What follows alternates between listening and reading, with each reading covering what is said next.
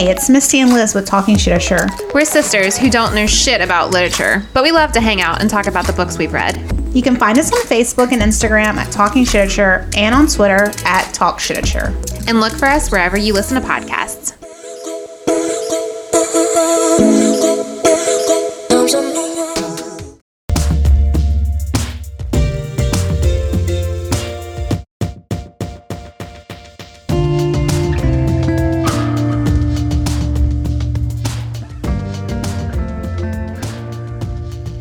Welcome to another episode of the See You Next Tuesday podcast. I'm Jessie. I'm Amanda.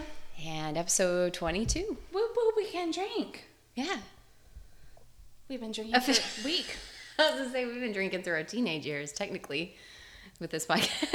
I mean, you know, I've always been a rebel. That's true. That seems accurate. Mm-hmm. Let me sip my mimosa while you say that. Delicious. I know. It's Sunday morning. You have to have mimosas. Yeah. Oh, it is Sunday. I thought it was Saturday. I wish. I know. Gotta head back to the shit show tomorrow. God. Do you want to get into it? I mean, there's so much. There's so much.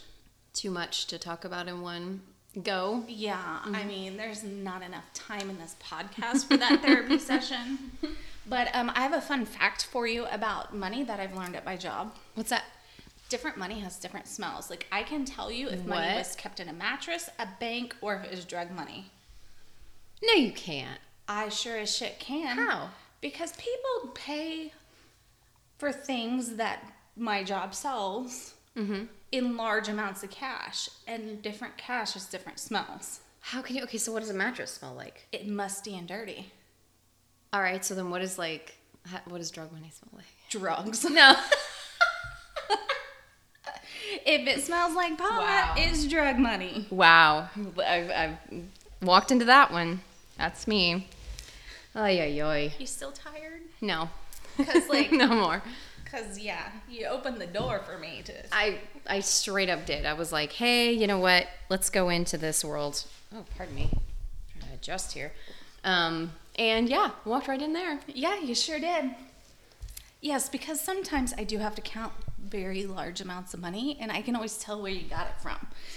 Because if you're dropping 20 grand cash, I'm going to be able to tell where that 20 grand cash came from. Does it, like, have a white powder substance on it or something? No, but it smells like it.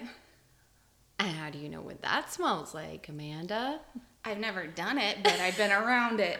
Oh, gotcha. Yeah. That's hilarious. I did not know that. The things you pick up, right? Yeah. The more you know. We were both going there. Oh, it's going to be like that today, huh? It is. It is going to be like that today.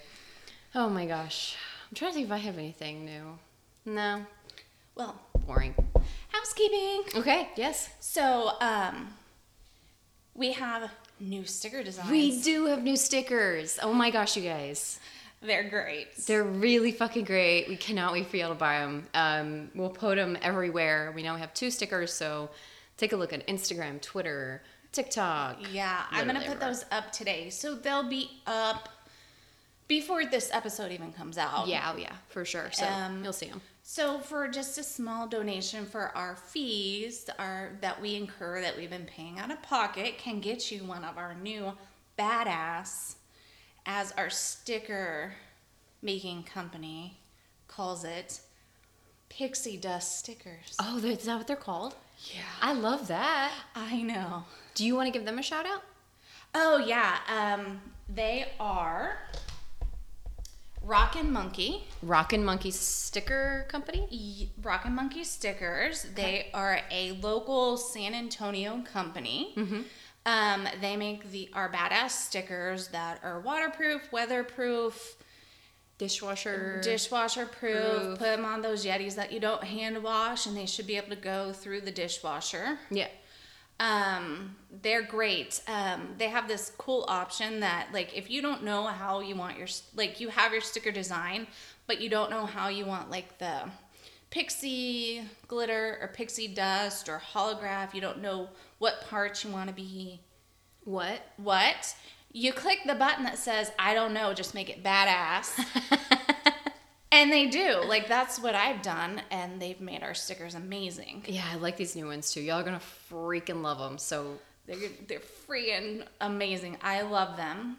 So, for a donation, we will send you a sticker. Yep. Because we've been paying our fees out of pocket, and yeah, if you love us, help us out. exactly. Plus, do you want to make the official announcement of the date that we're gonna be releasing our special episodes?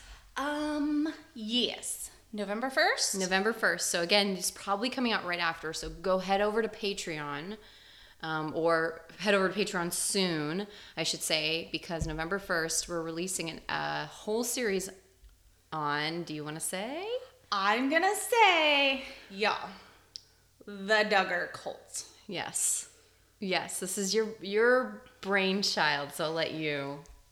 So, for some reason, I've always been obsessed with them because I get obsessed with things I don't understand and I don't understand them.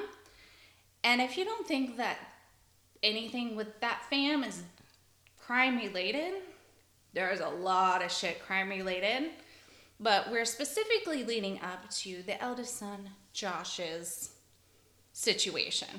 Yeah, as they call it in the news, his situation. Because his trial's Come on. starting November 30th. So we're doing a whole Patreon series on the family. We're starting with the mom and the dad will be our first release in November. Mm-hmm.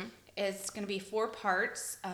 Their history on mom, dad, their religion, and Everything. and then we'll follow the children all the way up to finally Josh and that big whole shit show that is his life. Yep. So absolutely head over to Patreon, only on Patreon. We put a lot of time and effort and work into this, so please support us over there. And there's different merch that you can get to become a tiered member of Patreon for us. Just heads up. So not just stickers, but like prints and mugs and Funsies. fun stuff. So take a look. But that is our big surprise. Yay! I'm excited. I'm excited too. I really hope you guys like it. Yeah. Because I know that I really took a deep dive into them to find out things that even I didn't know. I've been obsessed with them. Mm-hmm. Like I've had to hit the deep dark Googles. And the Reddit. Reddit has been helpful too, actually. Oh, Quite a lot of stuff you there. people on Reddit. Yeah. They come through, man. I'm telling you. That's why I said, like, you need to join Reddit because there's a whole community of people that are doing the research. I have the app on my phone. I know. I'm proud of you. I don't know. Join us. I don't know how it works, but All of us millennials are like, yes, another one has joined us. It's so yeah, I don't know how ridiculous. it works, but anyhow. I do also have something I want to say, Okay. and you may or may not agree. You can disagree, and that's cool. I'm okay with that. But I have something I'd like to say. Say it. So, I listen to a lot of true crime podcasts, as I'm sure you do. Yeah. And everyone else out there. Yeah. And so, when you listen to true crime podcasts, they all say that they don't cover cases involving children. Mm-hmm. And obviously we do. Yes. Which is a very different choice we have made. So, I just want to say, one day my mind was wandering at work, as it does, because either I don't have anything to do, or people are driving me crazy, or I have so much shit to do that my brain is just shutting down and is going elsewhere. Yeah. And I realized that maybe I should tell everyone why I choose to talk about these things that nobody else wants to talk about. Yeah. Because yes, they're sad. Yes, they're revolting. No, I don't necessarily enjoy researching these things or talking about them. And it does hurt my soul to do so. And a lot of times there is a lot of wine involved, and I do have to hit up my shitty reality TV to like cleanse myself. Mm-hmm. But the people that commit these crimes against children are the ultimate cunts. And that is what our podcast is about. And unfortunately, that does involve children. But also, I feel like these kids' stories have to be told because nobody is telling them, and they're innocent, and you're going to forget about those children if you don't tell their stories, because the stories really aren't about the moms. Yes, they are about the moms, but they're also about the kids. And a lot of these women are no longer in prison. They are back out there in society. That's a good And point. if you don't tell those stories, people are going to forget that they happened, and they're out there living their best lives. And so, and those kids don't get to live their lives at all. Right. So they're out there living their best lives. And if we don't tell those stories, then people are going to be like, oh, hey, hey, what's up? Nice to meet you. But no, if we tell their stories, then people are going to meet them and be like, oh, shit, you're that fucking cunt I heard about on that podcast. Go fuck yourself and the horse that you rode in on. Yeah, so go change your name. Good luck. Yeah. You know what I mean? Yeah. Like, so Yeah. many people don't want to talk about it because it is horrific, and I agree it's horrific. Yeah. It kills my soul to have to talk about it. It kills my soul to have to research it. But I feel like for the kids' sake, we have to talk about it and not let the children be forgotten. Yeah, no, that's a really good point. Basically, like being a voice of the victim, you know, kind of thing. And granted, of course, we don't know the full story of anything. We are, again, we're just researching based off news articles and anything we can find. But of course, like at the end of the day, that there are victims behind the stories that we're telling. And that's really important, no matter if it's a child or an adult or teenager, it doesn't matter. So, no, I think that's... So, I mean, I don't know if you agree with me, and you can totally not agree with me, but for me, that's part of it. Yeah, no, I do. And in fact, it's something that I've thought about too, because the last thing we want to do is exploit someone's pain for our own podcast entertainment purpose, if that makes sense. You know what I mean? Like, Yes. This is not a podcast. Yes, we have fun on it and we enjoy talking to each other and talking about these things that we're generally interested in, but at the end of the day, something horrific has happened, and that does not like stray far from our minds, knowing that this is a real person, these are real people, these are real actions with real consequences, and there are people who are hurting because of it. So we always want to pay due respect to the victims and their families that are left, and know that we're hoping to tell the story in an appropriate way so they are remembered. And I feel like a lot of times, I feel like the punishment doesn't always fit the crime, and I get our judicial system, you know, innocent until proven guilty. But when you're proven guilty and you don't always get the punishment you deserve, and you get to go out there and live your best life after you've done this horrific crime, people shouldn't forget what you have done. Right. Yeah. And for the sake of those children that you have hurt, that just should not be forgotten. No, that's a good point. Yeah. And, you know, of course, we're always leaving room for redemption, but also knowing that some of these people may not have remorse is upsetting too. As you're just like, how can you have done this and not care, you And know? most of the ones we have talked about, it hasn't been just once. Right. It's been a pattern. No, for sure. I think it's important that you said that, because I definitely want to just make sure everyone knows we're not doing this for clout. We're not doing this for fame. We're not doing this for money at all. We truly are interested in these cases. And to your point, we truly do care about these victims, 100%. Yeah, and obviously we're not doing it for money because we just begged you for money. Yeah, there's that too. Literally, we're like, buy our stickers. Like, On LinkedIn. yeah. But, yeah, no, I think that's important. Thank you for sharing that. Yeah, no, I just thought about that. I typed up a whole thing so I wouldn't forget to say it, because it was really important to me to say that, because so many people say we're not going to talk about this, but here we are talking about it. Mm-hmm. So we're swimming against, what is that saying? Against the current? Yeah. We're going against the grain. Yeah. So, you know, it was just important to me to explain why I personally have chosen to do so. Mm-hmm. And I didn't know if you agreed with me or not, so I do. I echo that sentiment. I think you said it very well. thank you. Yeah. And on that note, Yeah, so here we go. so here we go, because I got another one. Oh, yeah? Okay. Yeah. So do we need to warn people automatically? Just, hey, heads up, this episode may not be for you? Yes. Okay, fair enough. So SPs, ship potholes all around, trigger warnings. Yeah. That's what that means. Yeah, I mean, this is episode 22. Yeah, if you don't know by now. Hello. Yes. Let's get into it. I'm curious. I'm so fascinated by the moms you're going to do. I'm ready. Okay, go. Okay. So today I got Robin Lee Cornelier. She was born to 16-year-old Virginia and 17-year-old Charles Cornelier on September 12th, 1957 in Nashua, New Hampshire.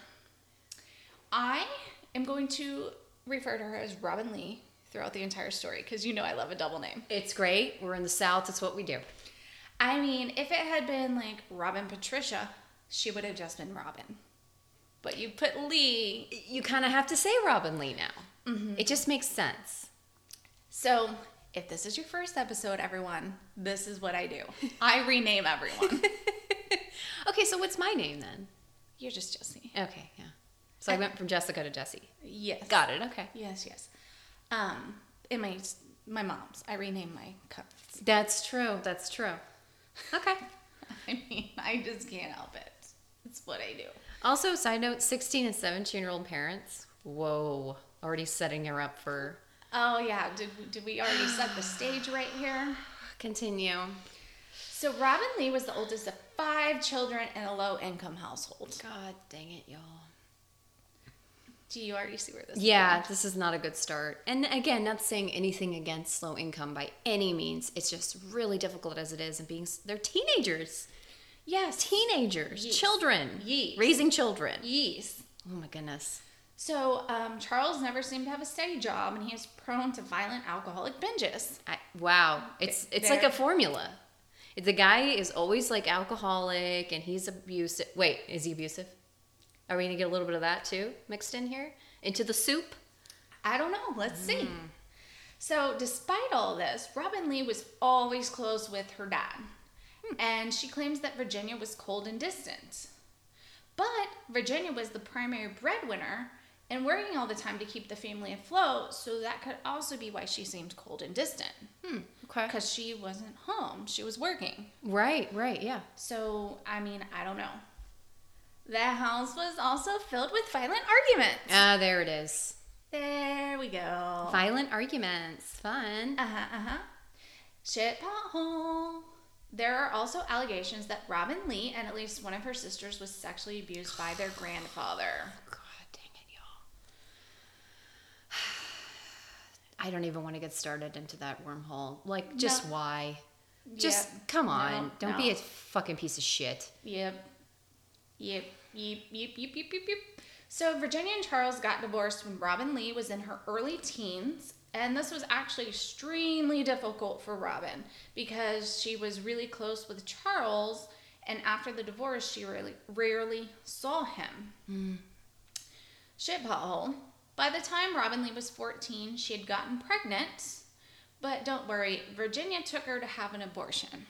Oh, real? Oh, so she was like, "Look, girl, I had a baby at 16, and this is what I'm guessing. I'm obviously editorializing, but I'm assuming it's one of those situations like, girl, you're too young for this." Ready for my theory? Yeah. Robin Lee came home at 14, said, "Look, Virginia," because she didn't call her mom. She called her Virginia. Oh, wow. She said, "Look, Virginia, I'm pregnant." And Virginia said, "Oh, the fuck you are. Get in the car." Right.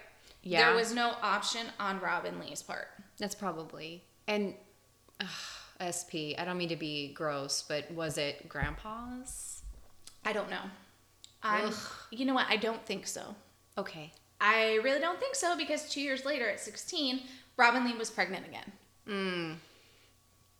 Well, she's acting out, clearly. Yes. You know, she's like, fuck you, mom, fuck you, dad. I'm pissed that you guys got this divorce. I'm gonna make my own way, this, you know, and here's how I'm gonna do it. Yeah. Like, okay.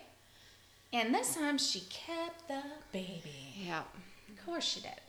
So the baby daddy, according to her sisters, was her boyfriend Mitch.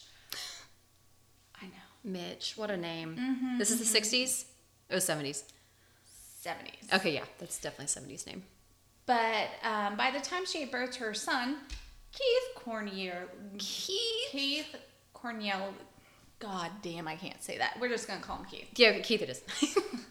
In 1974, by all appearances, Robin Lee was done with Mitch, and he was never involved with Keith at all. So I don't really know what is the most tragic about all that. I mean, I don't know. Maybe it's a good thing. Take your they're pick. kids. Was it tragic she got pregnant at 14 and was forced to have an abortion, allegedly forced? Is it more tragic she got pregnant again 2 years later? Is it more tragic that she was done with her baby daddy by the time the baby was born? Was it more tragic that the baby daddy was never involved in the baby's life?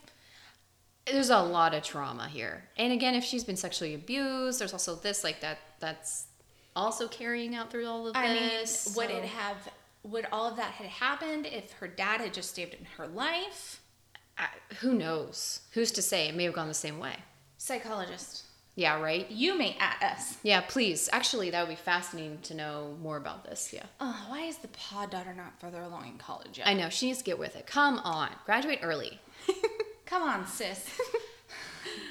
In October 1975, Robin Lee welcomed her second child into the world. This time it was a little girl named Christina May. Oh, that's cute. It is unknown who Christina May's father is. All right. Bless her heart. So in June 25th, 1975, Terry Mortel, an antique shop owner in Brookline, was shot 3 times during a struggle that occurred during a robbery. Why am I telling you about Terry Mortel in the middle of Robin's story? Yeah, random. What are you doing? What's going on? Well, Charles, Robin Lee's father, was arrested and convicted of the murder in 1979 and incarcerated in the New Hampshire State Prison. Oh, my For glory. that crime. Oh, my God. So dad's just going full ham and just F it at this point. Yeah. All right. And about this time, Robin Lee met Wayne Hamilton, and they began a relationship. Mitch and Wayne and Keith, I am loving it. I'm not on trust of Wayne. I don't know why. I just don't trust a Wayne. Unless it's Wayne's World. Wayne's World. Unless it's Wayne's Excellent. World. Party time. Like, that's Schwing. different. But, like, a normal Wayne, you know why? Because he's a Canadian Wayne. Well, you shouldn't trust this Wayne. That's what I'm saying. See? I already knew it. Already knew it. Because this Wayne and his group of friends were known to commit petty crimes to earn money and set fires to cars. Yeah, there it is. 1976, Robin Lee and Wayne were implicated by one of Wayne's friends for arson for hire and car burning schemes. You can't trust Wayne's friends. So Wayne was given a choice of punishments. Ready for this? In 1976, they said, you can either serve jail time or join the military. Wait, I'm sorry. Was he white? So he was given a choice here in this matter? I feel like he was given a choice because it was 1976. That makes no fucking sense. Hello, Vietnam. I know, but still, like, I just feel like, well, why don't you just incarcerate him like normal? You know what I mean? Like, Well, why? How is that even like a, oh, by the way, you can join the military, get out of all your crimes, and then go do crimes in Vietnam? What? you know what I personally would have chosen? Fucking jail. Absolutely. But Wayne chose to enlist in the Marines and left. Oh, God, of course he would. The Marines. Yeah. Hello. Yeah. You could have chosen the Navy, Wayne. He chose literally the hardest one there was. But you know what? You know Maybe what? that's good. Good for Wayne. You want to know why I say good for Wayne? Because he left. But Robin Lee, she looked out. She wasn't arrested. She got a taste for it, didn't she? She was feeling it out. She was like, oh, this is kind of fun. So, mysteriously, after Wayne left in 1977 for the Marines, a fire broke out in the apartment complex where Robin Lee was living. But that caused her and her kids to have to move back in with her mother. And there aren't many details about the fire, so we don't really know what happened Okay. or how. But, you know, I'm sure Robin Lee didn't do it because she had to move back in with her mom. And she doesn't like her mom. Exactly. Or my guess is maybe she tried it out for herself and it got fucked up and she was like, damn it. And then, you know, then she realized, crap, now I gotta go back with my mom. You know what I mean? Yeah. Mm-hmm. Ship hole. Ship hole. Ship hole. January 1977, Christina May was found dead in Robin Lee's bed at 15 months old. Oh my God. So, God, I just really just threw that out there. I didn't even sugarcoat that. No, that's, I mean, well, it Most happened. Most of the time I try to deliver that way better. You know. I think I was probably drinking when I did this. Well, also, it's a statement of unfortunate fact. You know, it's not like you can really sugarcoat the thing that happened. It happened. So let me tell you what happened. Yes. So Robin Lee says that she left Christina sleeping while she went downstairs for milk. And when she returned, Christina May was cold and not breathing. Oh, no. Sidebar. Ready for my sidebar? Mm-hmm. Oh, if you're new, we do this a lot. First sidebars. Yeah, we constantly. If she only went for milk and the baby stopped breathing while she went to get milk, she would not be cold when she got back. No, she'd still be warm, at least, you know, and then maybe she's not breathing. She may try CPR. She would call an ambulance. She would do the whole, because cold insinuates she's been there for a minute. Right. Oh, But no, baby. Christina May's death was attributed to SIDS. Right. It was much later that it was discovered how rare SIDS actually is, but in 1977, SIDS was like a baby died mysteriously in a bed. It was SIDS. Yeah, I feel, even growing up in the 80s and 90s, SIDS was still very much kind of like a yeah, that happens kind of thing. Yeah. But let me tell you, so the sleepsfoundation.org states that most SIDS cases are when infants are between 0 and 6 months old. So that's what we know now. But in 1977, they didn't know much. So when baby girl Christina May was found unresponsive and couldn't be revived, her death was real natural, likely caused by SIDS. So Interesting. Mm-hmm. Okay. So guess what? We not done with Wayne. He's going to circle back around when he gets out of the military. And A couple of months after Christina May passed away, Wayne was transferred to Camp... Why? Lejeune in North Carolina. I think you nailed it. And the pair became engaged. Oh, because of course you do. Wait, he just came back and she's just like, yeah, for sure, let's just get married. Of course, because I'm sure she was faithful the entire time, as was he. Oh, my God. So Robin Lee moved in with Keith. She didn't move in. Robin Lee and Keith, who was 3 at the time, moved to North Carolina with Wayne. With Wayne, okay, yeah. And in March 1977, the couple married and moved into a mobile home off base, Okay. living their best life. Yeah. So a couple of weeks after the wedding, a loud sound woke Wayne up, and there were flames shooting up from the dresser that was placed next to the bedroom door. Luckily, Wayne was able to put the fire out on his own, and when the fire was out, he noticed that Robin Lee wasn't in bed with him, and he found her sleeping on the couch. This was the first time she'd ever slept on the couch. And they chose not to report the fire to authorities. Don't be suspicious. Don't be suspicious. Yeah. Okay. I mean, again, it's one of those things where as the spouse, maybe they just left a candle burning by accident. Oh, 70s incense. we got fucking, scarves over lamps everywhere. Cigarettes. Yeah, so it could have been anything. Mm-hmm. Don't be suspicious. Shortly after the fire, Robin Lee was arrested for writing bad checks and convicted of forgery. Why does this go together too? Have you noticed that? It goes abusive, traumatic childhood with an alcoholic parent, a distant parent, and then all of a sudden we're starting to write bad checks. Casey Anthony. Now, granted, in her case, she had none of that parent shit. She just was Casey Anthony. But Yeah, am I she's- wrong that the bad she's- check is in there? I mean, I think it goes with I want things, better things. And I'm going to do whatever I need to do to get it. Yes. Okay. Think Celeste Beard. Okay. Yeah. Because she did this. She did the same thing. Yep. So she was given a 4-year sentence at the North Carolina State Pen, but she was on parole by March 1978. But guess what? Wayne was done with her ass. Whoa, okay. Wayne was like, you set my trailer on fire, you've written bad checks, you've gotten sentenced to the pen.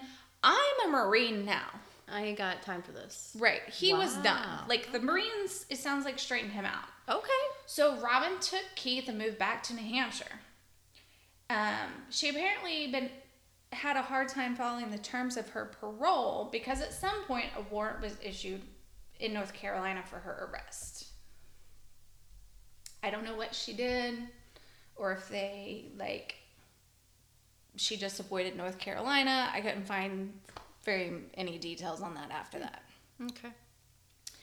So back in New Hampshire, she got a small apartment near her sister, Terry, and Terry's young daughter. So Robin Lee and Terry, they would trade off watching the kids. It seemed almost idyllic. I'm done. Oh, that's the end of the episode? Thank y'all so much, you guys, for listening.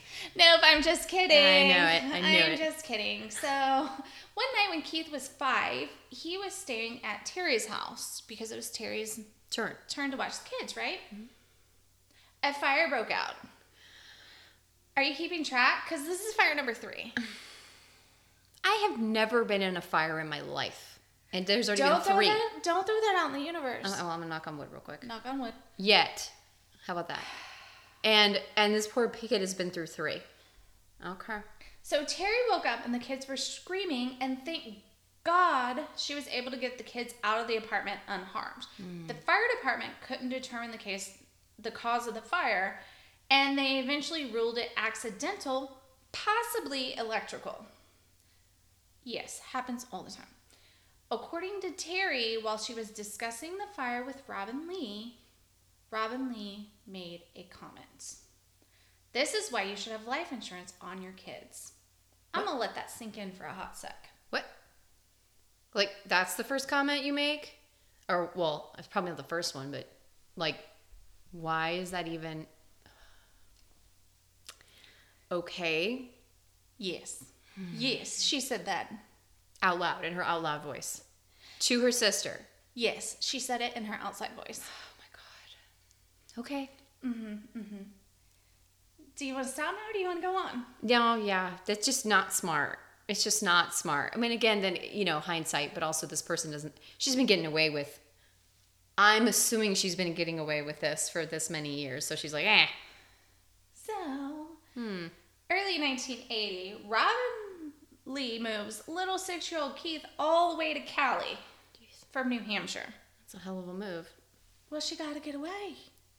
From her sister, who's now like, wait, what? So she had a friend who owned a cabin in Somerville, which is in northern Cali.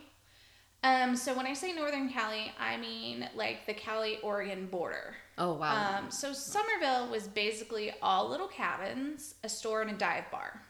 Oh. The closest town was Pine Creek, which is now known as New Pine Creek. And in the 2010 census, it had a population of less than 100 permanent residents. Wow. I don't really know that it's smart of her to go to a place this small. If she's craving attention, maybe, because it's like a small town. But small town, they could keep an eye on them outsiders. That's true. And they talk shit. They talk mad shit. So, not good. So the friend offered up her cabin as a place for Robin Lee and Keith to stay for free while she worked to establish herself. And I wish I could make this shit up, but on June 18th, 1980, Robin claims she woke up when her cat jumped on her face and the cabin was on fire. Oh, my God. Where there's smoke, there's fire. Literally it's a literal meaning at this stage. So Robin Lee barely escaped and ran to a neighbor's cabin for help. The neighbor ran to the burning cabin to try and save little Keith. No. First, Robin told the neighbor Keith was trapped in the bathroom, so the neighbor broke into the bathroom from the outside, and Keith wasn't in the bathroom. Eventually, Robin told the neighbor Keith was in his bedroom. The neighbor tried to get into the cabin through the front door, but the door was padlocked from the inside. Somehow, he was able to finally get into the cabin, and he desperately tried to locate Keith unsuccessfully. The smoke and the heat got to be too much for him, and he had to leave the cabin. Shit, pothole, No. hit the skip button. Once the fire was put out, they found the badly burned body of 6-year-old Keith on his bedroom floor. No. Poor baby. Oh, it's awful. Yes.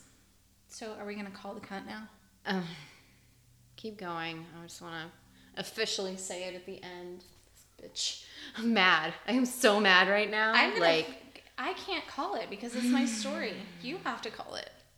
Well, so far, everything is not adding up with her at all. Like, I mean, all these pieces, she's clearly fucking setting these fires because she wants attention or whatever, and she got a taste for it back when she was with Wayne, and so she was trying to figure it out this whole time, and I am going to predict that, yes, she has insurance policies on her chillins.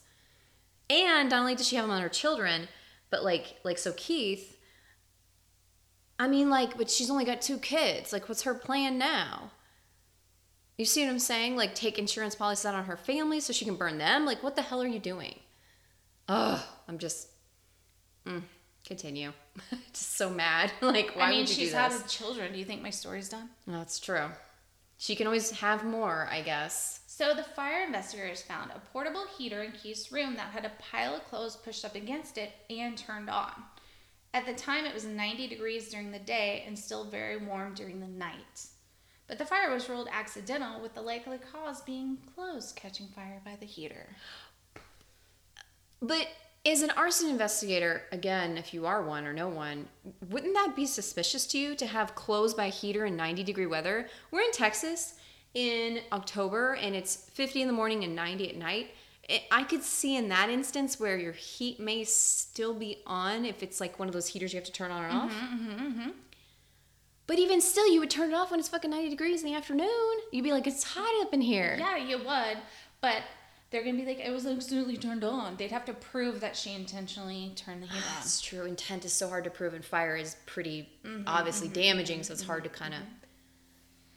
And she's not using accelerants either, so she's not using like gasoline, kerosene, nail polish remover even, or anything that's like... Yeah.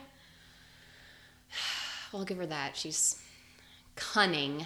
So Robin alleges she was in the hospital for several weeks due to smoke inhalation, but there's no public record of that. But do you know what is public record? Do you want to know? Do you? Do you? She received $28,000 in life insurance money she had taken out on Keith's life. In today's money, that's $92,959.66. Why would you need that on a child? You don't. So, let me tell you. Please help. I don't understand. We have only carried life insurance on our children one time in our lives. So when I worked for a state, it was not a state, for a government entity, one of my benefits was life insurance for myself and then discounted life insurance for the rest of my family. At the time, my youngest child was anaphylactic to peanuts and tree nuts before he outgrew it. And we knew if something very terrible and unfortunate were to happen, we wouldn't be able to cover the costs that were to be incurred. Right, yeah. So we did opt in to have the life insurance on our children at that time. And because we were getting it for one child, we had to have it on all the children. Oh. They would not allow me to only have it on one child. Oh, got it. But when I no longer had that job anymore, when I quit that job and moved on to my current job, I no longer had that benefit. So we did not have life insurance for the kids anymore. Okay. And my son has outgrown those allergies. Thank you to the universe, the powers that be. Seriously. Seriously. Because that is horrific. So that is the only time we've ever had life insurance on our children. And that is the point of life insurance on a child, is to be able to cover those costs. I don't even like to say funeral in regards to my own child. I know. God, no. Because those costs are very expensive. Yeah. Okay. And that's the point of life insurance on a child in case of an accident. An accidental. Okay. Well, especially, and to your point, like your child had an allergy. So, God forbid, then, yeah. Okay. That makes sense. Is it common for parents to get life insurance on children? I don't nowadays, know, because I don't, even me and my husband didn't even like to talk about it. This is how it went. I pointed to the paper. I was like, well, he has food allergies, and if he were to eat the wrong thing, should we? And he was like, I don't like to think about it. I go, I don't either. I go, I don't even want to talk about it. And he goes, I don't either. I go, so should we? He was like, yeah, probably. I go, okay, I'll turn the paperwork in. Yeah. That was the conversation because it's so uncomfortable to discuss. Yeah. It's not something you ever want to think about. And ever. So, life insurance on a spouse is to help you cover the cost of, their portion of their income. Right. And the funeral expenses or whatever else might whatever happen. Yeah. So, Debt. I mean, $28,000 on a child is crazy. Or in this case, $92,000 on a child is crazy because they're not supposed to be making up the same monetary value as a spouse would. Right, because they don't have a job. He's a 6-year-old. Right. Yeah. So Okay. that's just how I personally view it. No, that's good to know because I was just curious. I mean, I don't have children, and then I'm trying to think back. I don't even know if my parents ever had it on me. I don't know, maybe. I think so.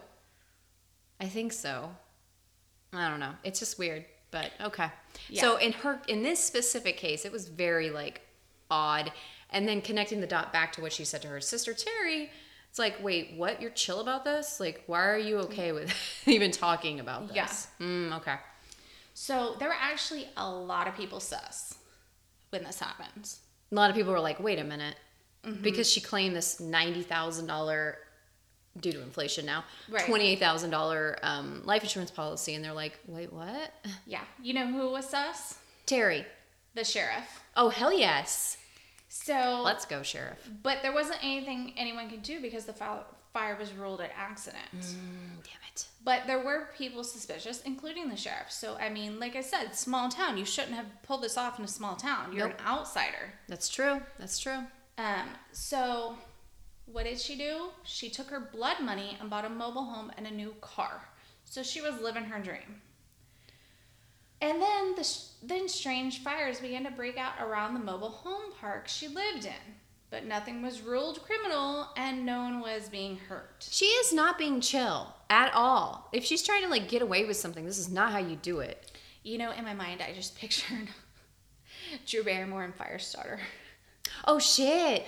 That little face. Yes. Oh, my God. That was creepy. That movie was, yeah. So, for some reason, somewhere along the way, I don't know how or why, I guess she decided she needed to, bounce from the mobile home.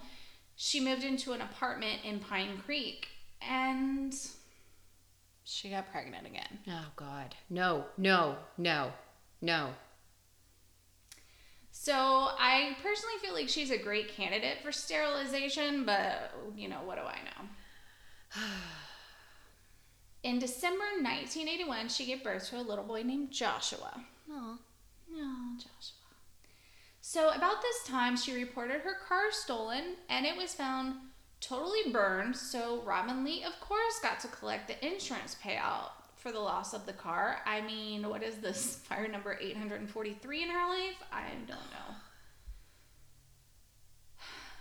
God. There's no and I don't know if there is one now, but there's no database of these fires seem to be following this person. You know what I mean? There's too many in a row for it to not be. They're all around her. They're all literally all around her. Not in the 80s. All right. 82. Robin Lee was arrested again. Nope, not for arson. No, of course not. No. But for embezzling from her employer. Okay, well, that's something. At least it'll stop the fires for a minute Yeah, I mean, when she goes to for jail. a hot second. Yeah. See what I did there? So she pled guilty to grand theft and was sentenced to 3 years in the Cali State prison system.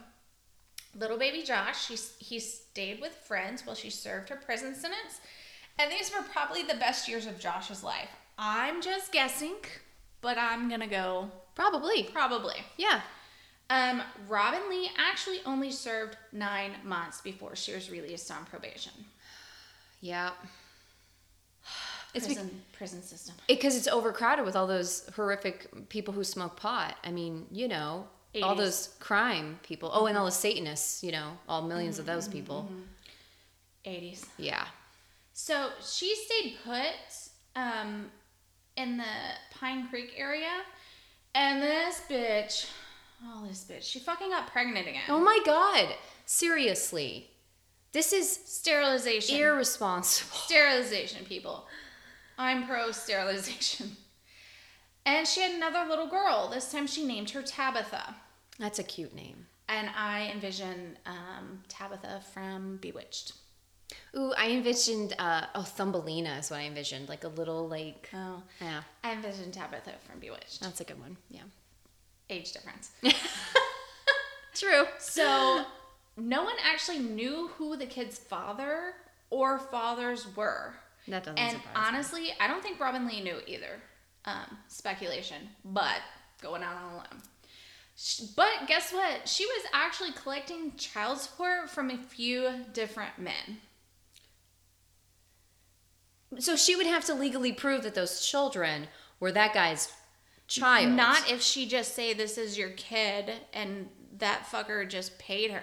So let me tell you what I think happened. She didn't go through the court system. She just like straight up like, hey, pay me money for this kid that's allegedly I'm yours. sure. And And these dudes are stupid enough to pay her? Look, as I typed, I'm sure they were paying her just to stay the fuck away from her. That's probably true. They're probably, this bitch is crazy. Yeah, I'm sure they were like, as long as you leave me alone, I will pay you $100 a month.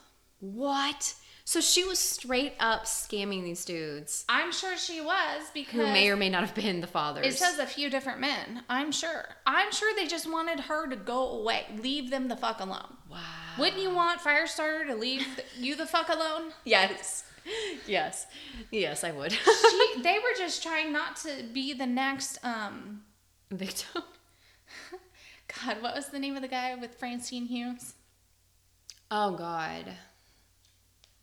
Her horrible husband. Yes. Well, he kind of deserved it. He kind of did. But anyhow. I know that guy. Yeah. You know. Burning bed guy. They were just trying not to be the next burning bed victim. So, and once she left Cali, these men were no longer in any of their lives. Well, no. Goodbye. So she left Cali, they stopped paying her, she stopped asking for money.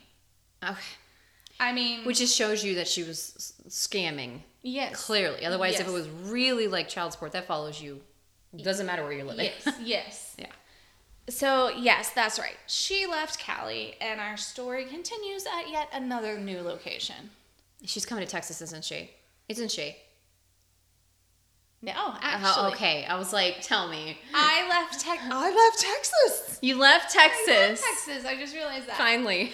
So the summer '87, she decided it was time to move on, and I'm going to assume it was because there was too much suspicious activity surrounding her, and she had to GTFO. Yeah, probably. Because the sheriff thought she was sus. She was scamming too many men. Eventually, they were all going to talk to each other. So she was driving a POS car, and she didn't have much blood/embezzlement money left. So her car broke down in Reno, Nevada. And what does any self-respecting single mom with 2 kids in tow do? Become a showgirl? No.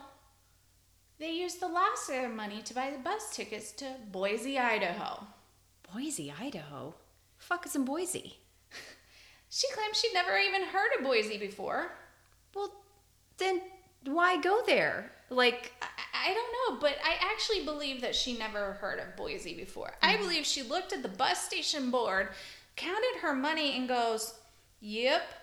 That's all I got. Boise, please. That's probably exactly what happened. I've never heard of that place. Wow. Yep. So August 87, Robin Lee, Josh, and Tabby. I decided to call her Tabby. Tabby's a great name. Yes. They get off the bus. Robin Lee finds a shelter to stay in because, for all intents and purposes, she's penniless. And then some charities, and eventually she gets some assistance from the YWCA to find a place to live. So, she's like getting some help. Yeah. And she actually ends up working for the Y. And y'all won't believe this. Childcare. Robin Lee actually did a good job while working at the Y. And she worked her way up the ladder to managing one of the YWCA locations. Really? So see, girl, if you just stuck with this path, we're good. She's getting her life together, right? Yeah, this is good. This is like, yes, do this. You got 2 kids, you're making money, you're putting food on the table. All of this is good. End it here. I'm done. Okay, good. No. Damn it. March 1988. Robin Lee was 31. And we get another man. Well, You don't need no mans. You don't need no mans. Can I just say this to all the women out there? You don't need no mans. You don't need no womans. You don't need no non-binary. You need you, baby. I'm just saying. Am I wrong? well, I mean, sometimes a partner can be good in your life. Partners can be good. Other times. But not for Robin Lee. No, not for Robin Lee. Welcome, Randy Rowe. His name is not Randy. God dang it. We have a Wayne and a Randy. Look, how amazing is that name? I typed that. Randy Rowe. R-O-W. Wow. So Randy and Robin Lee were married just 2.5 months after they met. Randy and Robin. God, Randy can you and Robin. imagine the tiered 80s cake with like those like... Big bud. Oh my God, I'm loving this wedding. Yes, it's got lots of pink. But it's like her second, third, fourth marriage. Yeah, because back then she probably would have had like an off-white dress at minimum, if not like a pink or a blue or something Or like that. blush. A blush. Oh, it was blush. Blush dress. Yes, I'm loving And this. you know those cakes where they used to have like the like Greek columns like on the cake and shit? Oh my God. Yes. I just can't. So, during this time, Robin Lee, she was still working at the Y. And then one day in the fall of 89, a fire broke out in the basement of the Y. A fire, you say?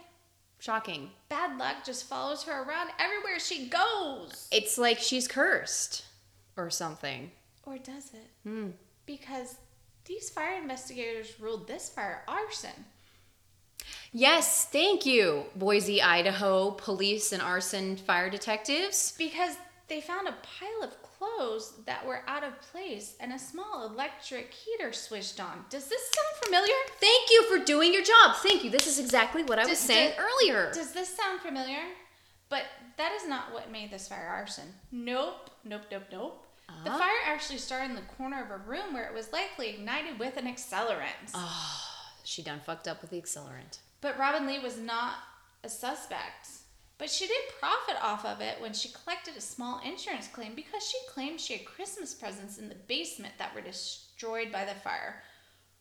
Sure, she fucking did. Christmas presents. Are you storing Christmas presents in the basement of the Y. Yeah, that's such a No, random... she didn't have any fucking Christmas presents. Robin Lee, you hear me? You didn't have no fucking Christmas presents down there, bitch. Prove it. You know what I'm saying? Like, I don't know. Where are these insurance companies that are just paying and paying and paying? Because from what I understand, you gotta fucking pull teeth. Guess what? My car was broken into, and I had my wedding ring worth $50,000 in it. Did you get money for that? No, I'm saying I do. I'm filing my claim when we're done. Oh, okay, there you go. Outside, it just happened in front of your house. Oh, okay, got it, yeah. Yeah, I saw it. It was crazy. He took off running. I was so drunk on mimosas. My bladder was full. I had to use the restroom. I couldn't chase him. Did he look like Robin Lee? It's Robin Lee! Your husband was still asleep. We couldn't wake him up. Oh my God. Oh my God, it was a white man with brown hair. Super generic. White guy. Oh God. I'm just saying, like, it's like insane to me because I hear cases of people who legitimately have like losses in their family, even, and they're like, can't get insurance. They're like, well, because of those, but this bitch is getting money left and right for Christmas presents. Because it was the 80s, not the 2020s. Oh, God. 80s. It's the 2020s. 80s, man. So in 1989, tragic struck again. So Randy had a bad motorcycle accident and he was unable to work. So this left Robin Lee as the primary breadwinner and Randy as the stay-at-home dad. So it seemed to be working and Robin Lee was killing it at the Y. She was promoted manager to the Y's bingo operation. Oh, YWCA, bless your heart. This was a terrible idea. So the bingo program started in February 1992. And it was pretty successful. But then all of a sudden, it began to lose money. The Y told Robin Lee they would be shutting the bingo center down and auditing the financial records. Oh, she fucked now. Yeah, she's like, wait, what? You're going to do what now? Mm-hmm. So not long after Robin Lee got the news of the audit, in the early morning of February 10th, 1992, there was a fire in the duplex Robin Lee, Randy, Josh 10, and Tabby 8 lived in. Shit pothole hit the skip ahead. Everyone inside died from smoke inhalation. The only person not home at the time was Robin Lee because she was spending the night with her best friend. So her husband and 2 children, again. Well, this time not, a husband's a new one, but you know what I mean. Seriously? So, here's Robin Lee's story. Okay, yes, please. I would love to hear this. She woke up in the middle of the night filled with dread and an overwhelming feeling that something was wrong. Y'all, what have we learned? Whenever someone has this feeling, it's because they did something and they know there's something wrong. Smell to Remember, Delta. what's her face? Kelly Glassendinger? Oh, yeah. Yeah. She had the same feeling and she is the one that helped kill her fucking husband. Yeah. You don't have premonitions that your husband died or your family died. You don't have a premonition. You fucking did it. You just want to make sure that the timeline's right so that... You want to make sure people understand you weren't there. Right. But you were there. Exactly. Oh, I was at my friend's house the whole time. And I told her, I had this bad feeling. Yeah, because you set a fucking fire, bitch. Of course you had a bad feeling. So I digress. So what did she do? Did she call home? Did she go home? No. Nope. She fucking couldn't shake this feeling, so she distracted herself, With drinking.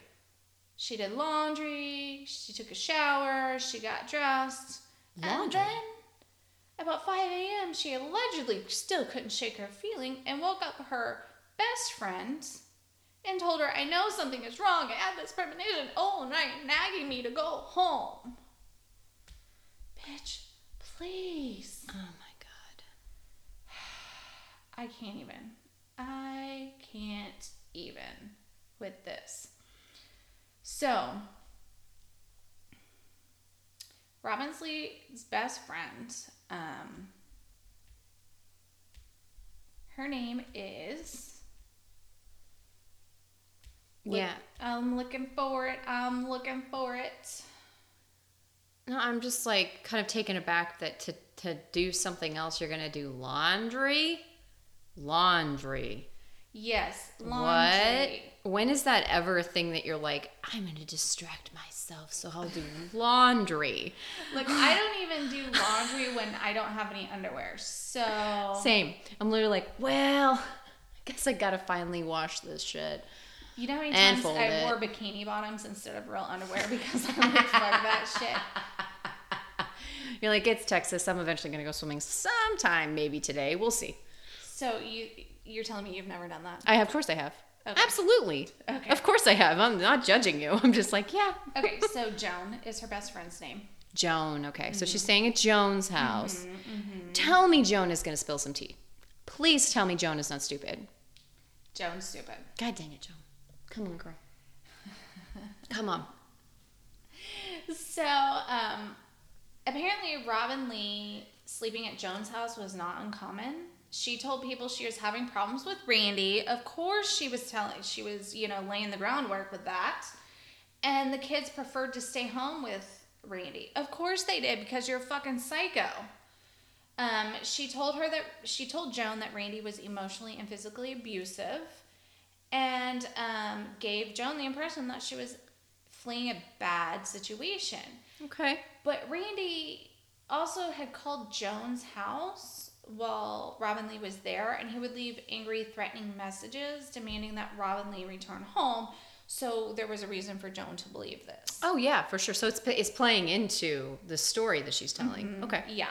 So I mean, was Randy abusive? I don't know.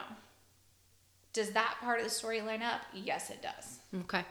So after Robin Lee woke Joan up, they drove over to the duplex, and as soon as they got to the intersection on Robin Lee Street, they saw flashing lights. This is when Robin Lee turned it on, and she started screaming, "That's my house! My family is in there!" Ah. And scene. Well done, ma'am. Thank you. Joan later said that she also said the house might be on fire before they could even see the house or any indication that would be a possibility. You let that one slip too soon. Mm-hmm. Once they got there, the house was engulfed in flames, and Robin Lee started running towards the house and had to be restrained and started screaming, "My children, my children!" Oh, God. Before she just became silent. Okay, y'all, I don't think she ever had any intention of running into that house. Because when the cabin was on fire, she ran from it and left Keith inside. All of this is for show. Yeah. Because there was fire there, her best friend was there, law enforcement was probably there. She needed them all to see her Acting correctly. Yes. In quotes. Yes. Like, this is how a mother who's going through this horrible tragedy would feel, and whatever. So therefore, I'm going to play it up. Mm-hmm. Got it. Yes. So is anyone shocked that the fire was immediately assumed to be arson? No. Because she's starting to mess with fucking, things to start it now, accelerants, so... So the fire appeared to have been started in two places. One on the first floor of the two-story duplex. The primary fire was where the duplex opened to the garage, and the second fire started in one or more pile of clothes in the living room that was near. Guess what was near the pile of clothes? Heater. A fucking heater. Heater. See, here's the thing. This cunt has an MO. There also fires, from what I understand, and again, I don't know shit about fires, but they don't start in two places. No. Normally. It starts in one place and emanates from there. Yes. And there was also a flammable liquid that was used as an accelerant. There you go.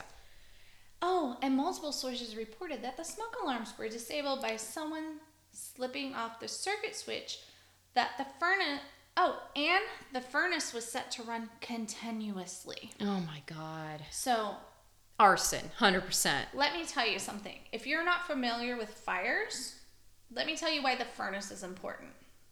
But yeah, please, I don't understand fully, but I know it's not The good. furnace being set to run continuously. A fan running would speed up the circulation of the deadly fumes through the residence. Got it. So basically you're blowing the fire throughout the house. The deadly fumes. Like the gas. Yes. So when people say they died of smoke inhalation, you're constantly... you're speeding up the circulation of those deadly fumes. Jeez, that's crazy. It's crazy. Because normally your furnace runs and then turns off. Right. But she clicked the switch to have it run continuously instead of turning off, instead of cycling. Jeez. So, as we all know, when tragedy strikes, the spouse is the number one suspect. So the Ada County Sheriff, Gary Rainey, assigned to the case, started with Robin Lee. And he found it very convenient that she was not home the night of the fire. And he started digging into her past, and he was like, fucking jackpot, this cunt did it. Mm-hmm. Doesn't take too much either, does it? So based on her history, specifically the loss of a child in a sus fire, as well as the other things Gary was able to get a search warrant for, the remains of the duplex, her car, the Jones house, and a storage facility she rented. Interesting. Okay, if something ever happens to me, I need to go find Gary.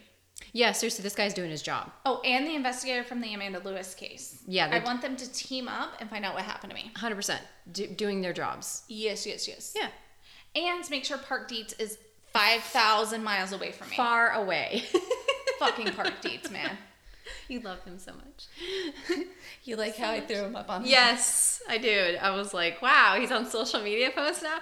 We're getting like this cease and desist letter watch. Like, please don't talk about my client. So I texted the pod daughter and I said, if you ever have my favorite forensic psychologist come up in any of your psychology classes, Park Dietz, I need you to let me know because we love to hate him. Oh God, yeah. Please, immediately. Like if he's a professor, like an adjunct, or even if he's like written a book or something that you're about to read, we need to know. Or if he comes up in your psychology book, whatever. I was like, you need to tell me because we love to hate him. Immediately, yes. She said, okay, for sure.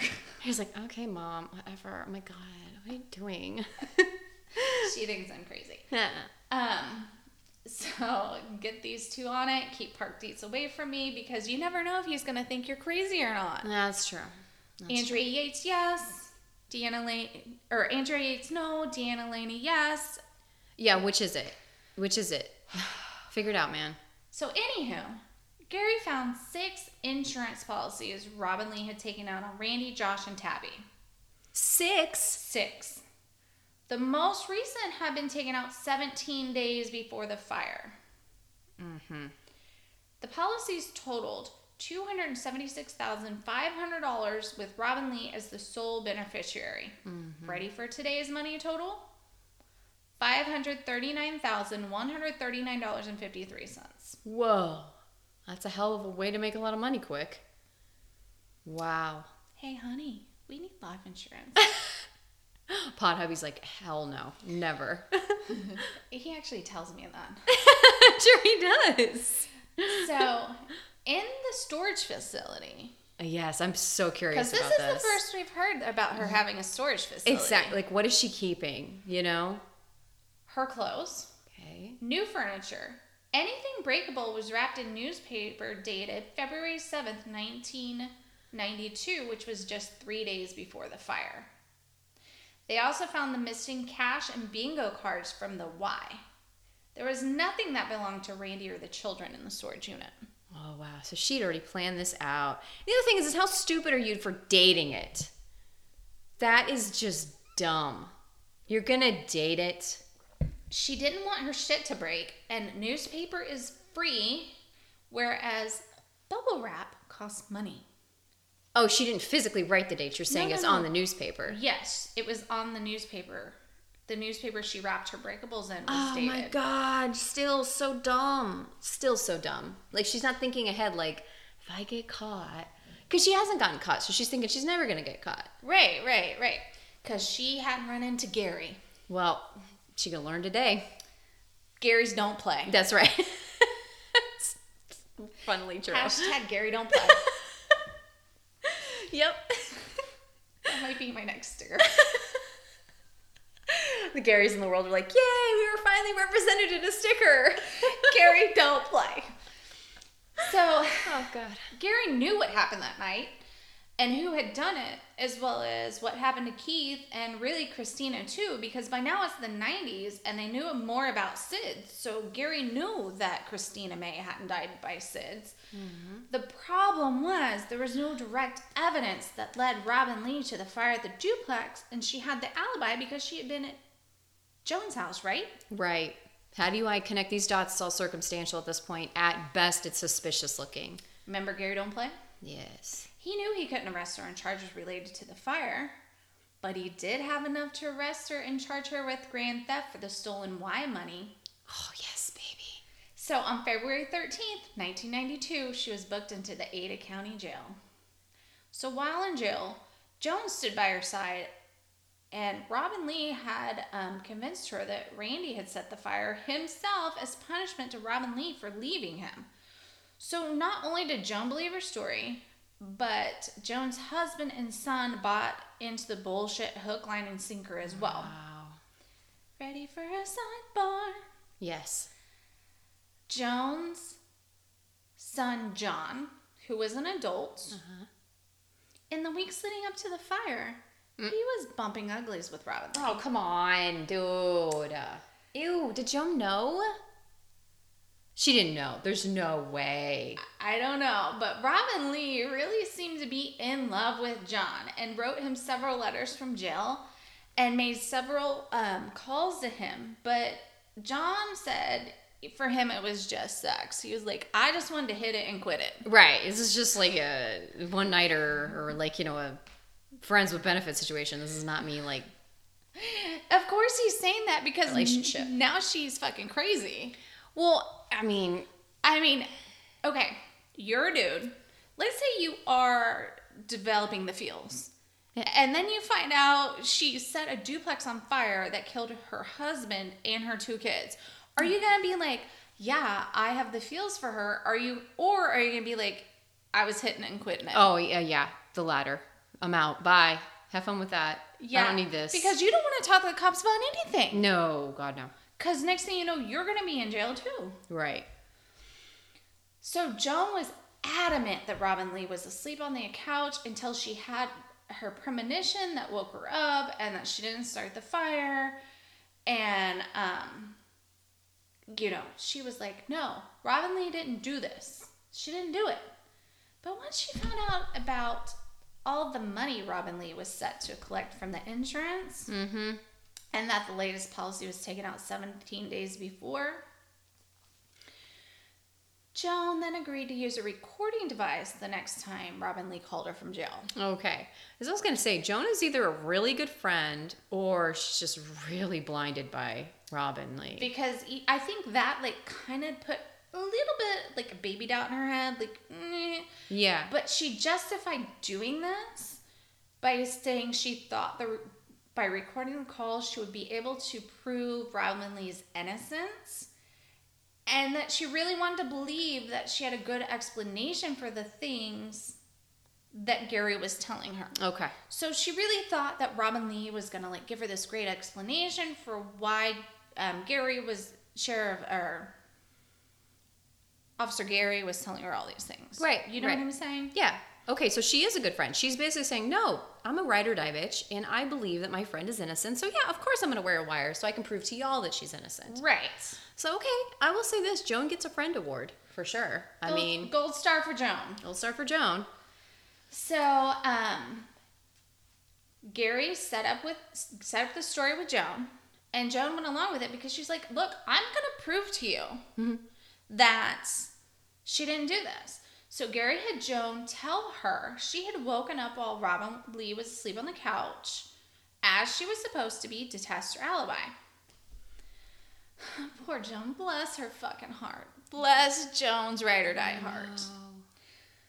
So instead of saying, poor Joan, she tells her, I woke up while you're supposed to be asleep on the couch, but you weren't there.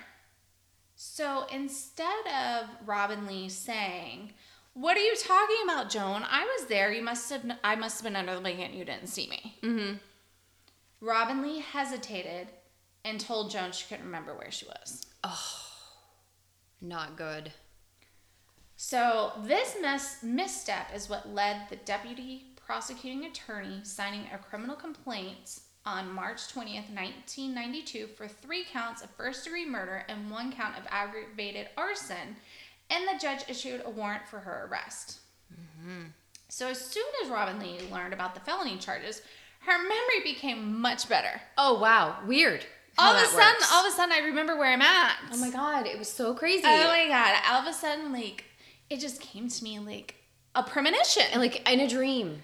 Like a premonition. God. Whenever my husband and children died. Weird. So she calls Joan, and she told her she remembered where she had been that night of the fire. She had been outside Joan's home talking to her psychiatrist.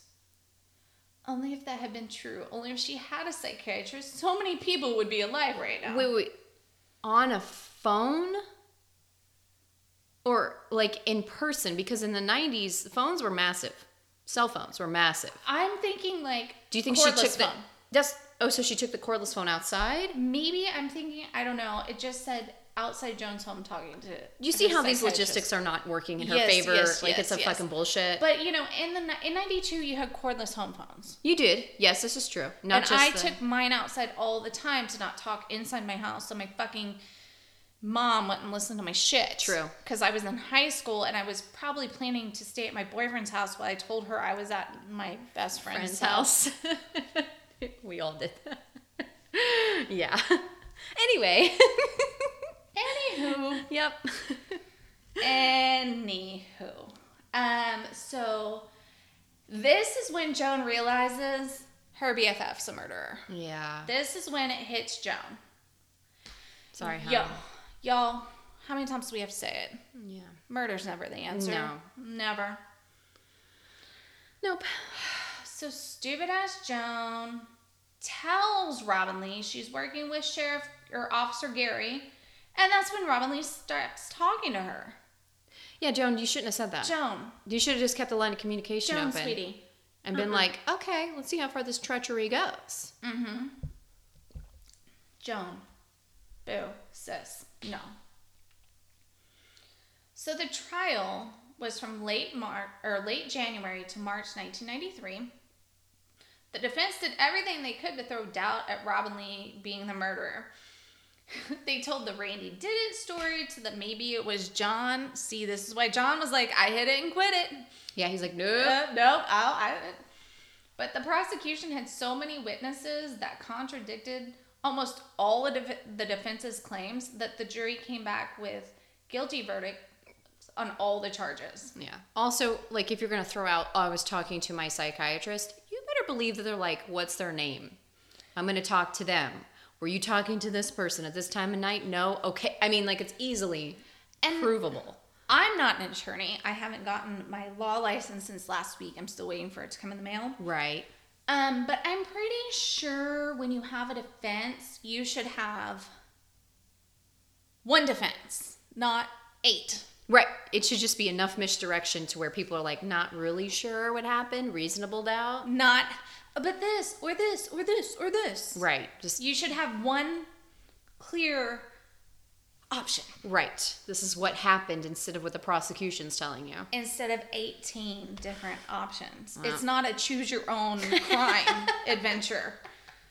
No, it's not. Or it shouldn't be. Jesus. So, Robin's sentencing hearing wasn't until October 19th, 1993, even though she was convicted in March. So, she had, quite a bit of time to sit and wait and see what happened. The state was seeking the death penalty. And at the hearing, Robin Lee was allowed to give her testimony. And it is great she finally regained her memory of the night because she claimed it had been so traumatic that she thought she was innocent of the crime. But after interviews and hypnosis, she realized she was involved and had just been blocking it out. I have a quote. Ready? Yes, I think. This is her quote from her testimony. Oh my God. I was at Joan's house, and I was very agitated and desperate to get out of a bad marriage. I drove out to the house that evening. I don't remember times. I think it was 3 or 3:30, something like that. The facts I recall are different than what testimony was presented. The house is not intended to burn down. It was just intended to do some structural damage, enough that we would have to have left. The children and I would go to Jones, and Randy, I assume, would go to his family. And I felt this was the only way to get him out of my life. After the fire was set, I went back to Jones' house. So why admit this now? Yeah. Is it possible that she thought if she took some responsibility, it might save her from the death penalty? Yeah, that and a lower sentence maybe. I don't know. So December 16th, 1993, Robin Lee Rowe was sentenced to death for the 3 murder convictions and 20 years for the aggravated arson charge. Oh, shit. She is the only woman on death row in Idaho. Wow, that's amazing. I had no idea. So later, when she had different lawyers and during appeals, she retracted that statement she made during sentencing. Her excuse was, at the time, she just wanted to die, and it was the fastest way possible. What? That's not even a full confession. That's I just kind of just wanted to sort of burn the house down, but not like really burn the house down. I really don't want to kill anybody. Whoops. Like, that's not even a confession. Really. What? In 2010, true crime author Kelly Banaski posted a statement from Robin Lee on the blog Women Condemned. And I'm going to leave you with this statement. Please. I know most of you think everyone on death row claims to be innocent. In my case, it's true. I couldn't leave behind the legacy that if I died, everyone would think the children's mother killed them. I wanted to die when I heard my children were dead. The pain I felt was excruciating. It was as if my heart had been ripped out of my chest and stomped on, tearing it to shreds. At first, memories would come rushing back through my mind, and they were so hard to handle. A commercial would remind me of my son, or I'd hear a song that was my daughter's favorite. All over, I'd see them or think of them. The agony was unbearable. I'm tired, emotionally drained. I'm lonely. Living in isolation is a hard thing. I wanted out and saw execution as a way out. Wow. There's so much to unpack there. Damn, girl. That's Robin Lee Rowe. That is fucking insane. And the fact that she's still trying to kind of wiggle her way out of this to this day is impressive.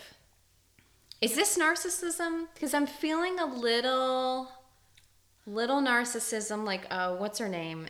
Who, one of the many women who are like, I'm just going to drive my kids into the water. Smith. Yeah, Smith, Andrea Smith, or the other one who shot her kids. It's very much like, I was shot too, and I suffered as well. It was awful. And you're like, your kids are almost dead. I don't think it's nothing about her was narcissistic in the entire story until the statement at the end, where she's trying to be the victim.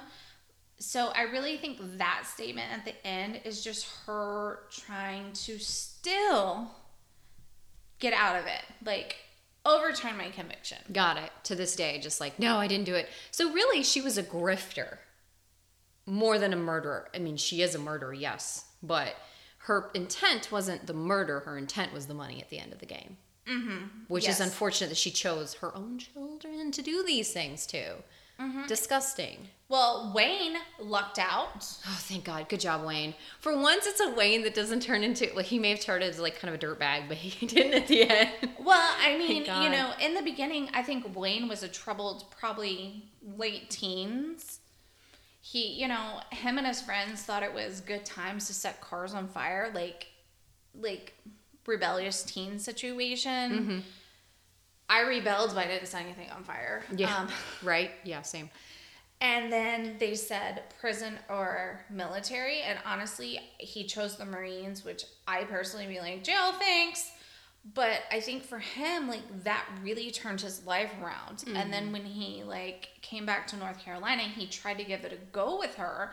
And she set the mobile home on fire. And he was like, fuck this. I know you did this. I just want away from you. Get the fuck out of my house. Like, she set the mobile home on fire. She wrote bad checks. He was like, I'm in the military. I've turned my life around. I'm not going to let you pull me down. Get the fuck out. Yeah. Which, good for him. Honestly. Like, I mean, it could have gone a very different way. He could have been the first of many. You know what I mean? It could. And how many of these men do we hear about getting pulled down by these women? Oh, yeah, for sure. For sure. Remember, God, what was his name? Was Celeste Beard that ended up committing suicide? Oh, God. He, over and over, poor man. he tried to get away and get away and get away and get away. I think he was just in love with her so much that he just couldn't. And I don't think it's necessarily love. I think it's almost like an addiction. Like, it's a person you knew at a young age and you're just kind of used to that. Well, I think they're from bad situations as well. and it's not really love. It's a Codependency? codependency, or like a attention situation. Like you're not getting anything at home, and they're giving it to you, and Yeah. And So. then they just become part of your life whether you want them to or not. And then they're in and out of your life. And you're like, well, maybe I can make it work this time. and you feel you don't deserve anything better, because yes. honestly, Good point. it's better than what your parents gave you. Yeah. So it's a step up, and so you don't think you're ever going to deserve anything. You're going to deserve or get anything better than that, because you're getting what's better than you have with your parents. Yeah. Craig, right? With, what's her face? Wasn't his name Craig? Maybe, I don't remember. Yeah, that's awful. But no, yeah, that's an interesting case. I mean, clearly this woman did all of these things. I'm sorry, like, come on. Yes, she was an arsonist. Yeah. A murderous arsonist. God, that's crazy. That's a good one. That was a very interesting story. I try. I mean, I didn't tie it back to any of our other old cases, so I'm a little disappointed, but You don't always have to. I appreciate it. I was on a good run there. You're on a streak. It was a streak. Sorry, I found her and I was like, she's interesting. Well, as you know, I freaking love Halloween. Yes. And technically it's a couple days away. Yes. So What you got? I got a Halloween themed Star Mom. From an idea you actually gave me. So I was like, oh, good idea. How do you have a Halloween star mom? Because Halloween is like creepy. You ready? Yes. We're going to talk about Cassandra Peterson. I don't know who that is. El motherfucking Vira. Oh, that was my idea. We're going to talk about Elvira.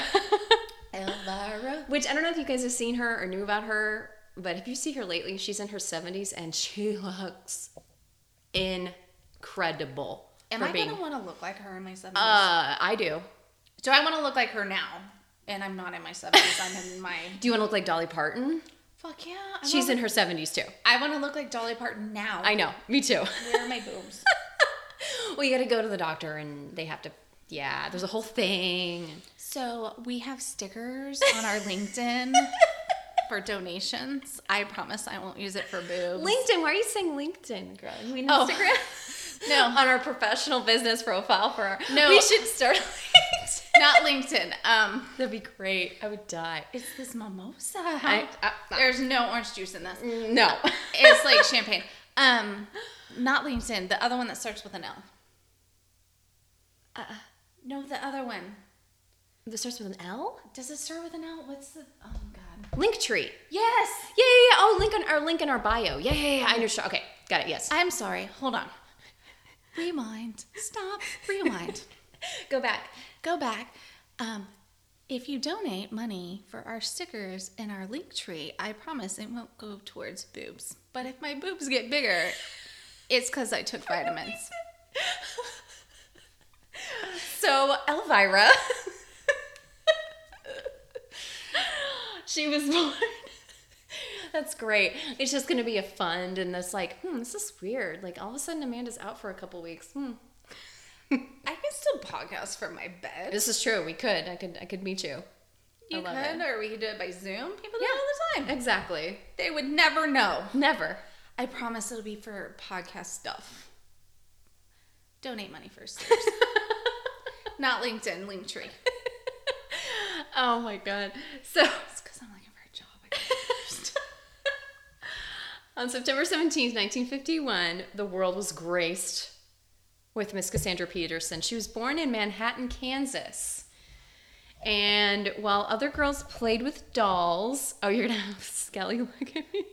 Two-Eye Willie wanted to listen to your story. He does, yes, because he's very into Halloween as well.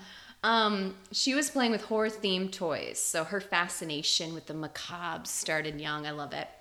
Macabre. Okay, I always feel wrong saying it that way for some reason. The first horror movie she ever saw was House on Haunted Hill from the 60s, which she saw in elementary school. And in high school, get this is where I'm just like, there's more than one path, y'all. There's more than one path. Don't believe the college, house, 2 kids, suburban bullshit. This bitch in high school was a drag king go-go dancer at a 60s gay bar. I'm sorry, a what? A drag king go-go dancer at a 60s gay bar in the 60s. So she dressed up like a man In a gay bar. And was a dancer there. and danced in a cage I'm assuming a cage. I'm picturing a cage, yes. and go dance. Yes. As In a gay bar- teenager. in a gay bar for men or for women? I don't know. I didn't go farther than that. Okay, But that's all I heard Picture or read. I'm just trying to picture in my head. I know. And I was like, so her being this gay icon goes back to her teenage years. I mean, she was already in the community, which I love. I think it's freaking awesome. So again, this is the 1960s. So she's, after seeing Anne Margaret, who herself is an icon, in Viva Las Vegas, the movie with Elvis. While she was in Las Vegas as a teen, she wanted to see a show and see what it was all about. She was like, "Oh, that's kind of cool. What's this like dancer life that she's doing? You know, that's showgirl life. Looks really interesting to me."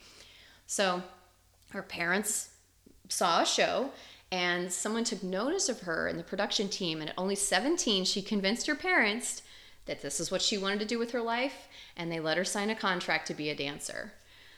Which, That's good Wow. parents. You know what? Her mom is the star mom. yes, right? I'm just saying, like, there's not a lot of parents that would do that. Let alone the 60s. Yes. You got to think about that. Like, they're very, you know, well, this is how you're supposed to live your life. And yeah, I was like, okay. She did finish high school and then became a showgirl in Vegas in Frederic Apcar's pioneering Viva Les Girls at the Dunes, one of the first casinos out there. And this was in the 60s. So think like the golden era of Las Vegas where Rat Pack, Elvis was playing. We're talking like Las Vegas was where you dressed up to go to, like when you dressed up to go on an airplane, you know? She actually did get to meet Elvis, and they even went on a date. Girl hound that he was, because he was. And he did have a thing for younger girls, so we're going to leave that to the side over here. But yeah, she actually did go on a date with Elvis, which I thought was interesting. This is the star mom, so I'm not going to go there with Elvis. Yes. Not going to ruin y'all's Elvis fantasies. Yeah, I'm a fan too, and I'm still like, well, problematic. So as a showgirl, she landed a small role in the Bond film Diamonds Are Forever in 1971 at age 20. Living her best life, she then moved to Italy in the 70s and became a lead singer of Italian rock bands I, Latins 80 and the Snails, and was even introduced to Federico Fellini, the same director who did La Dolce Vita and 8 1/2. Okay, so this bitch moves to Italy and is a lead singer in 2 rock bands and gets a chance to meet a legendary Italian director. And she even got a small part in his film Roma in 1972 as a topless dancer, and then another in The Working Girls in 74 at age 23. So she's already done more than most people have at 23. So I feel bad about myself now. So thanks for this star mom. I appreciate it. Don't feel and bad. Don't feel we'll bad. see you next Tuesday. And we'll see you next Tuesday. Okay, bye. Love you. Bye. Yeah, no, I was like shocked. And granted, I'm just gonna say I'm trying to gather as much information as possible. Believe it or not, she doesn't have a biography.com page. I was like, that's criminal. That's why you should make one. I know. I was like, what the hell? Like this Does woman. she have a Wikipedia? Wait for it. Yes, she does. But wait for this. Hold on. Something just happened recently that you're gonna appreciate. So. Once she came back to the States from Italy, she toured with the musical comedy act Mama's Boys and eventually joined the improv troupe The Groundlings. Okay, so I just recently realized who the hell these people were because some members include J.J. Abrams, Pee Wee Herman, Oh my God, Pee-wee's Playhouse. and Kristen Wiig. So The Groundlings is still around. It's an improv troupe that quite a few people come out of in LA. Yeah. And Pee Wee Herman, she later was in Pee Wee's Big Adventure in 1985 with him. So, was she herself in Pee-wee's Big Adventure? I can't remember. I think she may have been Elvira in it. I need to rewatch that movie because I was a kid when I watched it. So, I can't believe we canceled Pee Wee Herman because he was caught jacking off in a theater. Mm-hmm. Yeah, that was a big deal back then. It was, y'all. And now I'm kind of like, well, he wasn't hurting anybody. I'm not saying it's nice. I mean, but wasn't it one of those smut movies anyway? You know, wasn't it Yeah, it was a theater. It was a porn theater. It was a porn theater. Isn't everybody kind of doing that in those theaters? Yeah. Why are we kink shaming, you know? Because it was the 80s. That's true. So while she was with the Groundlings, she made a character based on a Valley girl, which eventually became what she based the character of Elvira on. So she kind of like workshopped it a little bit, and then she eventually turned into Elvira later on. So in 81, when she was 30, the Los Angeles weekend horror TV show Fright Night was making a comeback. Their host, Sinister Seymour, Larry Vincent, had died 6 years earlier, and they asked another horror goddess, Malia Nurmi, to revive the Vampira show, which she did for a minute. So Vampira was pre-Elvira. Okay. And there was a little bit of a thing where when Elvira started, Vampira was like, hey girl, you're basically stealing my shit. It was turned out that no, she was ruled in favor of Elvira. Obviously, she's still around. But obviously, she did borrow some from it because it's it's kind of a common, it's hard to be kind of like a witchy woman without borrowing some things Right. from the trope, you know? Right. So eventually they did a casting call and Cassandra auditioned and got the part. They largely left it up to her to create her character and image with the help of a friend. She came up with a sexy rocker horror queen, Elvira. So I just want to go back for a hot second. Yes. And let you know, in Pee-wee's Big Adventure, she played Biker Mama. Really? Okay, we're all gonna have to rewatch this movie because I don't remember her. Because I remember the trucker scene with the lady turn around and her face is all weird and that scared the shit out of me. But I don't remember it. Biker Mom. Biker Mama. Biker Mama. Okay, here. Oh. Okay, it's like a club scene. She's got great hair. So it's when he does the tequila at the biker bar. Got it. Oh, and that lady. Oh, the trucker lady. So this is her. Okay. Let's all watch it together this week and come back the next Tuesday and discuss. Yes. Crap, I meant to do my homework for the other one too. My bad. So Cassandra Peterson married musician Mark Pearson in 1981. He soon became her personal manager. Pretty common. Yeah. They had one daughter, Sadie Pearson, born October. Oh, Sadie. I love that name. Isn't that cute? And she's a cutie. Why did I miss the mark on all my kids' names? You did not. Sorry, pod children. They're great. I love them. The last one I kind of veered off into a weird path. They're Pod Kid 1, Pod Kid 2, Pod Kid 3. But yeah, I mean, that makes total sense to me. Pod Kid 3 is like, I was going down this path and then I went, people look at me and they're like, you named your kid what? Yeah, I've heard worse. Apple. Really, Goop? Come on, girl. I don't like her. Yeah. So Sadie was born October 12th, 1994. And just a little side note about her marriage. It did end in February of 2003. So Elvira quickly grew in popularity with her smart, funny quips, self-mockery, campy humor, and double entendre about her looks, which really brought in the viewers. Which, if you have not seen Elvira, she has a V-neck dress all the way to her navel. Very beautiful titties, if you don't mind me saying that. But seriously, she's gorgeous. Gorgeous. I mean, you're worried about saying tits with everything else we say? True. Like, she's... Honestly, when I remember seeing her as a kid, I was like, oh, I could look like that when I grow older. Like, I legit thought that. Right? Now you have the boobs. I do. I could be Elvira. It'd be so much fun. Be Elvira for Halloween. I know. I might just I have to don't do that. celebrate Halloween, but you do. I do. I go ham. I usually have like 2 or 3 costumes because I'm a weirdo. Maybe she'll post them on our socials, y'all. Possibly. I'll let you know if I become Elvira. Do it. So during one interview, she said, I figured out that Elvira is me when I was a teenager. She's a spastic girl. I just say what I feel, and people seem to enjoy it. And if you were alive in the 80s and 90s, you remember Elvira. She was almost everywhere. We're talking TV commercials, pinball machines, movies. There's a song, Elvira. Yeah. I mean, like everywhere. I mean, like she was a household name in the 80s and 90s. She became a cult figure and then eventually a brand, and they even made Halloween costumes, comic books, calendars, perfume, and dolls. There's Elvira perfume. I kind of want to find this. I bet you eBay has some.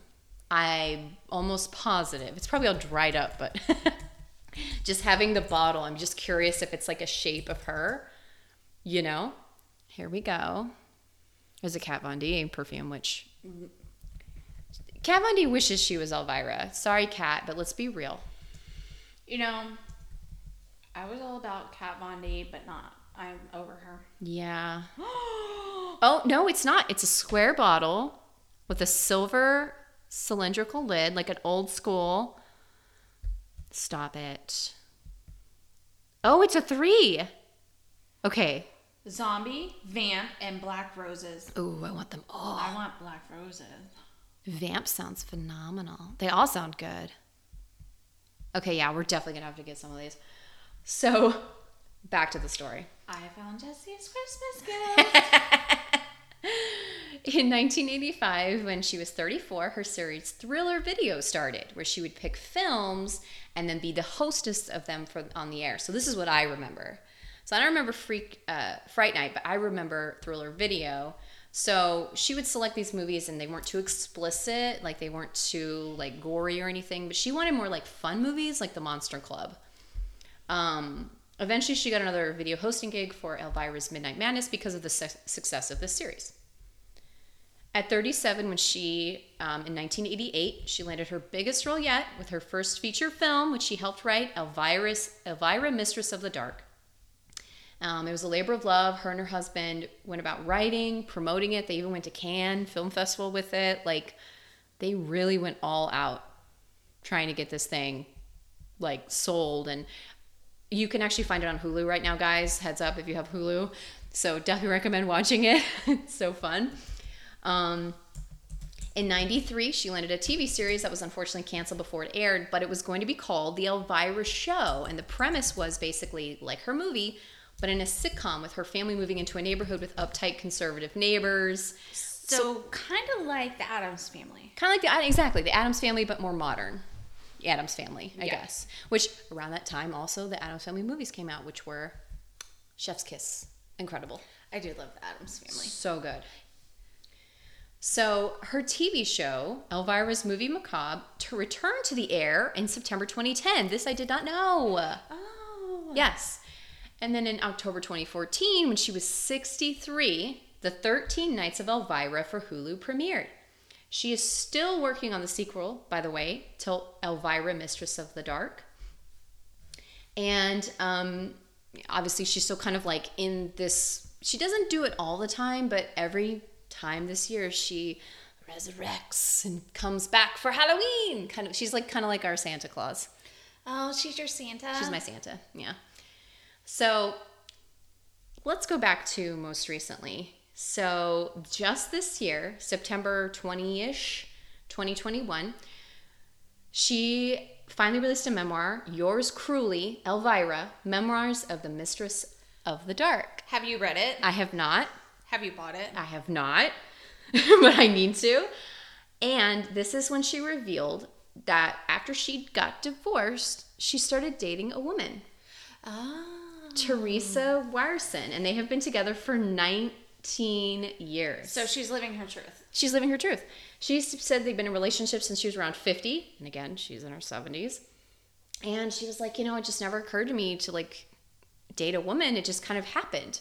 So for her, she's finally kind of come into her own and is finally comfortable saying like, I'm a gay icon and I don't want to take anything away from their experience by making it seem like I'm just now coming out with this, but I didn't feel comfortable for all those years saying anything because, and maybe it's personal too. Maybe she loved her husband, and now she loves a woman. Who cares? Yeah, there's nothing wrong with that. There's no who cares. Who cares? Who cares? Exactly. I don't. Oh my god. We live in Texas and there's so many frustrating things going on right now that I just am like, who cares what happens to other people's cooter coos and winky dinks? Yeah, agreed. Like, honestly, Why do you not care so much about other people's cooter-coos and winky dinks? I don't know. Honestly, love who you love. Be you. Like, be whatever you want to be and be the best person you can be is all I care about. Just be a good person. I'm Yeah. not always a good person. I'm working on being a good person. That has nothing to do with my cooter-coo. Exactly. Nor is it your right to ask my sexuality from birth. Like, why would anyone ask anyone that? Or require proof? But yes, I know. I'm with you. Cooter-coos and winky dinks. Who cares? Yeah, no one. No one. But that is the very short story. Obviously, I need to read her memoir of Miss Cassandra Peterson, otherwise known as Elvira, the Queen, the Mistress of the Dark of Halloween. Me and Two-Eyed Willie are going to be disappointed if you don't dress up as Elvira for Halloween. I don't even have the wig. I need to get the dress. Hello, I know you have an Amazon account. I know this is a problem. Oh my God. We could have it here tomorrow. That's probably true. At this point, Halloween is a couple of weeks away. Yeah. But yeah, that's Elvira. I learned a lot of shit I had no idea about with her. Love it. I found her 3 clone set. Oh.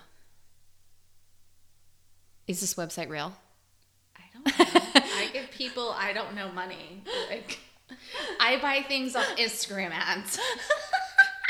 I do too. I cannot say shit. I cannot. I've literally been on a website being like, they're just going to take my money straight up. And then it delivers and I'm like, oh, thank God. Oh, thank God. I did buy the Pod Hubby's Christmas gift from an Instagram ad. Granted, I had my daughter buy it and then I Venmo'd her the money. So maybe her bank account's compromised, not mine. Yeah, I love you. Thank you, daughter. I appreciate it. I gave you the money for the gift. If all your other money gets stolen, I can't reimburse you for that. Like, thanks, Mom. Appreciate you. Just call the bank. They'll give it back. Yeah, right. Exactly.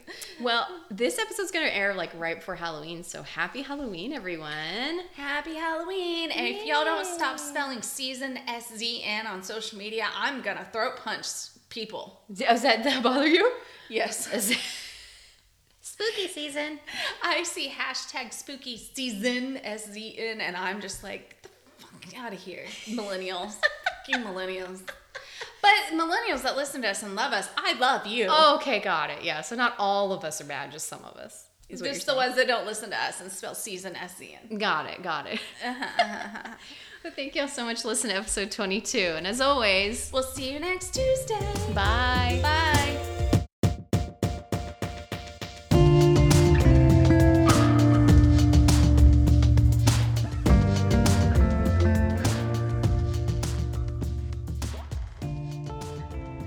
Thanks for joining us today.